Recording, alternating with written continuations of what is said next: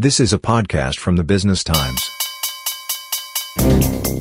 Singapore stocks rose in early trade on Monday, November 21st, tracking Wall Street gains as investors try to shrug off concerns about further interest rate hikes. The Straits Times Index rose 0.2% to 3,277.63 points to start the week. Disregarding Wall Street losses on worries over China's latest COVID-19 wave, Singapore stocks rose in early trade on Tuesday, with the STI rising 0.6% to 3,270.73 points at the open.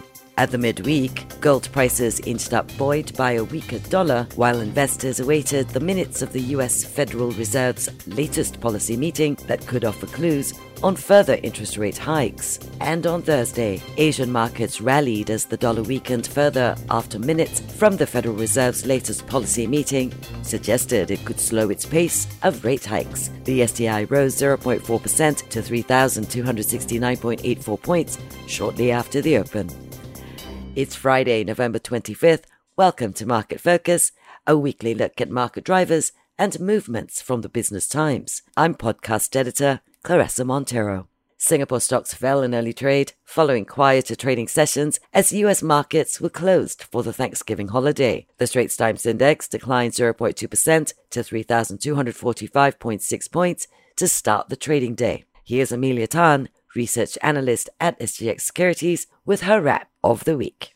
In the week to date, the STI returned flattish with negative 0.6% price returns, while the regional FTSE APAC index gained 1.6%. Looking back in the Singapore market, outperformers for the week for companies with a market cap of at least 500 million Sing dollars were Silver Lake Axis, Yangtze Shipbuilding, and Jardine Matheson. Underperformers for the week were Keppel Pacific Oak US REIT, Digital Core REIT, and Prime US REIT. In terms of institutional fund flows in Singapore across the last 5 sessions through to 23rd November, we observed net institutional fund inflows of 35 million Sing dollars. Institutional fund flows for the week have reversed the slight outflows recorded last week. By sector, the highest net inflows over the last 5 sessions were seen across financial services at 47 million, followed by industrials at 31 million, and consumer cyclicals at 27 million. On the other hand, REITs saw the highest net outflows of 63 million, followed by real estate excluding REITs at 15 million, and telecommunications at 10 million. Largest inflows were seen in Genting Singapore, Sembcorp Industries, and UOB, while largest outflows were recorded across CapitaLand Integrated Commercial Trust, Mapletree Logistics Trust, and Hong Kong Land. Over the past month, STI rallied 9.4%, with the 100 most traded stocks in Singapore averaging 8% in total returns. These 100 stocks saw a combined 730 million Sing dollars of net fund inflows over the month, taking their total year-to-date net fund inflows to 1.2 billion. Within the 100 stocks, telecommunications, banks, and technology sectors booked the highest net fund inflows. Meanwhile, energy, materials and resources, and the utility sectors saw the most net fund outflows. For the more passive investors, the SGX-listed ETFs that saw the most trading activity in the week include the Lion OCBC Securities Hang Seng Tech ETF, the SPDR Gold Shares, both the Nikko AM Singapore STI ETF and the SPDR STI ETF, as well as the Lion Phillip S-REIT ETF. Compared to last week, both the Nikko AM Singapore STI ETF and the Lion Phillip S-REIT ETF made it to the top 5 most traded ETFs this week, signifying the shift towards domestic stocks. Kelly Ng has further insights from the Business Times newsroom. China's reopening remained one of the biggest stories for Asian investors this week, even as the Fed's latest policy meeting offered some reprieve from concerns around surging COVID cases in the world's second largest economy. Most regional indices started the week in the red, as the country's first COVID death since July sparked fears that officials would revert to strict control measures. By Thursday, China's COVID cases have climbed to a record high, casting a looming shadow on its economy economic outlook, the leaders now have to make a tough call whether to tolerate some spread of the virus or to reinstate controls at the expense of the economy. That said, China's State Council had on Thursday signaled that it may cut banks' reserve requirement ratio to replenish liquidity. State-owned banks have also pledged over 50 billion Singapore dollars in new credit to property developers to ease turmoil in the debt-ravaged sector. All these provide some cushion of support against the uncertainty from a start-stop reopening. Some Asian markets saw midweek gains. These mirror a rally on Wall Street after much anticipated minutes from the Federal Reserve's meeting on Wednesday showed most officials supporting the slowing down of interest rate hike. The MSCI Asia Pacific Index has risen 1.2% so far since Monday this week. Hong Kong's Hang Seng Index, which led losses at the start of the week, rebounded at midweek and was up by 0.8% at Thursday's close. Tokyo's Nikkei 225 and South Korea's Kospi also saw gains. The Fed has raised interest rates 6 times this year, and some analysts are expecting a softer 50 basis point lift in its December gathering, coming down from 4 consecutive 75-point hikes from before. Wall Street traders welcomed the Thanksgiving holiday with high spirits, with the S&P 500 closing at a 2-month high on Wednesday. The tech-heavy Nasdaq Composite climbed 2% for the week, while the Dow added 1%. Gains on Wall Street were also driven by healthy retailer earnings ahead of the holiday shopping season.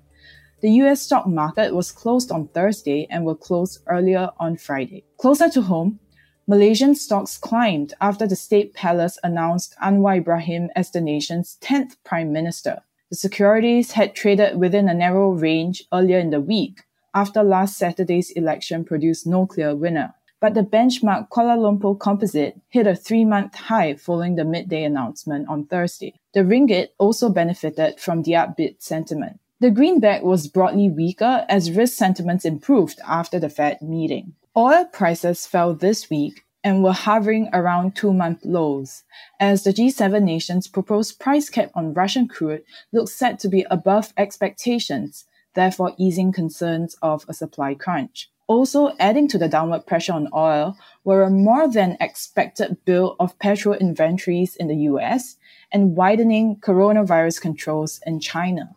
Still to come, we take a closer look at more macroeconomic and company-focused news and drivers with Amelia Tan.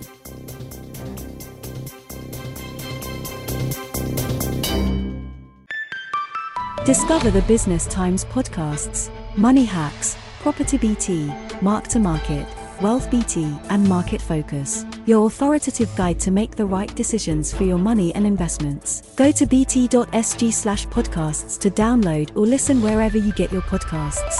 And now, back to Market Focus from the Business Times. Amelia, we saw core inflation easing slightly in October from the previous month. Could you expand on this and highlight some other notable news for the week? The week was focal for 2 mega themes of growth in inflation, with marginal, albeit ongoing, deceleration observed in both GDP and CPI updates. Singapore printed 4.1% year-on-year GDP growth for 3Q 2022. This was below the earlier advanced estimate of 4.4% and the 4.5% growth recorded last quarter, yet somewhat expected given the deceleration of manufacturing activity observed in September. Singapore's manufacturing growth was up just under 1% year-on-year in 3Q 2022. Bright spots for the quarter included construction activity accelerating further within the public and private sectors, while food and beverage services have continued to benefit from the strong pickup in sales volumes at food caterers, restaurants, cafes, food courts, and other eating places. As a whole, this puts Singapore's 2022 GDP trajectory at around 3.5%, which remains in line within the 3 to 4% revised expectations provided in August. The Ministry of Trade and Industry expects growth to be 0.5 to 2.5% in 2023, with the external environment a key factor. The growth of outward-oriented sectors is expected to weaken further in the next year. Semiconductor manufacturing is expected to be hit by a global fall in demand, and growth is also expected to be dampened in sectors such as wholesale trade, water transport, and finance and insurance. Nevertheless, bright spots remain, and according to MTI, the aviation and tourism sectors are expected to remain buoyed by the continued recovery of travel. Core inflation edged lower to 5.1% year-on-year in October, down from 5.3% in September, with moderation in electricity and gas prices on the back of lower energy costs, in addition to marginal deceleration of prices for services, retail, and other goods. All items headline inflation fell to 6.7%, down from 7.5% last month. There was no significant change to the outlook, with the Monetary Authority of Singapore and MTI continuing to see headline inflation at 6% and core inflation at 4% in 2022. On the global front, the International Monetary Fund expects inflation to come in at 8.8% in 2022, then moderate to 6.5% in 2023, and then decline further to 4.1% in 2024. In trade, Enterprise Singapore has upgraded its 2022 full-year forecast for the third time this year, with total merchandise trade now projected to grow between 19.5% to 20%, up from an earlier prediction of 15% to 16%. This comes on the back of better-than-expected performance in oil and electronics trade. For non-oil domestic exports, growth projection was narrowed to around 6%. For 2023, the agency projected negative 2% to flat growth for both total merchandise trade and non-oil domestic exports, reflecting a cautiously optimistic outlook from a high base this year. Easing electronics trade and exports along with declining oil prices are expected to weigh on total trade. Amelia, let's turn to company-focused information. Give us some highlights from the week. Singapore Airlines will be boosting flight frequencies across East Asia, Southeast Asia and Australia in 2023 as it braces for a surge in travel demand to these destinations in the coming year. SIA expects flight frequencies to reach or exceed pre-pandemic levels in multiple destinations across East Asia and Southeast Asia by March 2024. In its latest operating results, the group carried a total of 2.3 million passengers in October, up 6.2% from the previous month. Overall, passenger capacity more than doubled from a year ago to achieve 71% of pre-COVID levels in October. Keppel Corporation announced that Keppel Offshore & Marine has delivered the first of 3 jackup rigs to ADNOC Drilling Company. The 3 rigs were part of a series of 5 rigs that Keppel had been building for bore drilling. Keppel Offshore & Marine has received a full payment of approximately $160 million having delivered the first rig, and will receive full payments for each of the remaining 2 rigs on delivery. Keppel expects to receive at least $352 million for all 3 rigs between 2022 and 2023, in addition to down payments initially received. Yang Zhejiang Financial will partner Temasek-backed Heliconia Capital to invest in Singaporean and Southeast Asian small and medium-sized enterprises through a fund with a target size of up to 150 million Sing dollars. Yang Zhejiang Financial will contribute 80 million as the anchor limited partner. The fund intends to invest in promising SMEs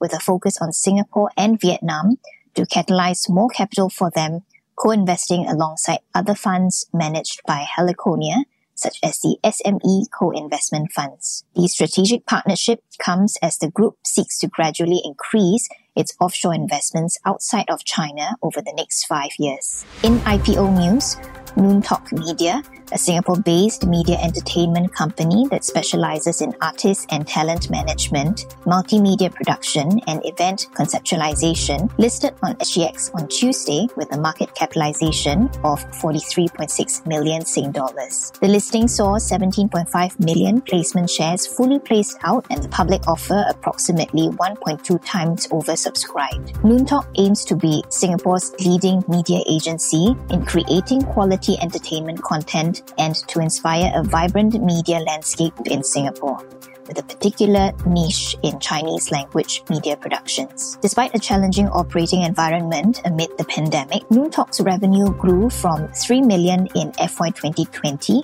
to over 6.3 million in FY 2022, during which the company has been profitable, accounting for certain one-off gains. While Noontalk does not have a fixed dividend policy, it intends to recommend dividends of 20% of net profit after tax in FY 2023 and FY 2024. The company also intends to extend its regional footprint and leadership in existing business verticals through cross-border partnerships on media productions, signing overseas artists and talents, as well as pursuing strategic investments and acquisitions in synergistic production companies. Kelly, what are we looking at for the week ahead? In the coming week, investors will continue to keep a close watch on how China manages its new wave of infections. Also on the watch list is the release of the country's monthly Purchasing Managers Indices, as well as data from the US on consumer confidence, job vacancies, and quarterly GDP. This has been Market Focus from the Business Times. I'm Clarissa Montero with Amelia Tan, research analyst at SGX Securities, and Kelly Ng with the Business Times News Desk. That was a podcast from the Business Times. Send your feedback to podcast@sph.com.sg. Find us on Apple, Spotify, Google Podcast or via the Google Voice Assistant Amazon-enabled devices. For more podcasts by The Straits Times, The Business Times, and Money FM 89.3, you can also download the Audio by SPH app. That's AWEDIO. This podcast is meant to provide general information only. SPH Media accepts no liability for loss arising from any reliance on the podcast or use of third parties' products and services. Please consult professional advisors for independent advice.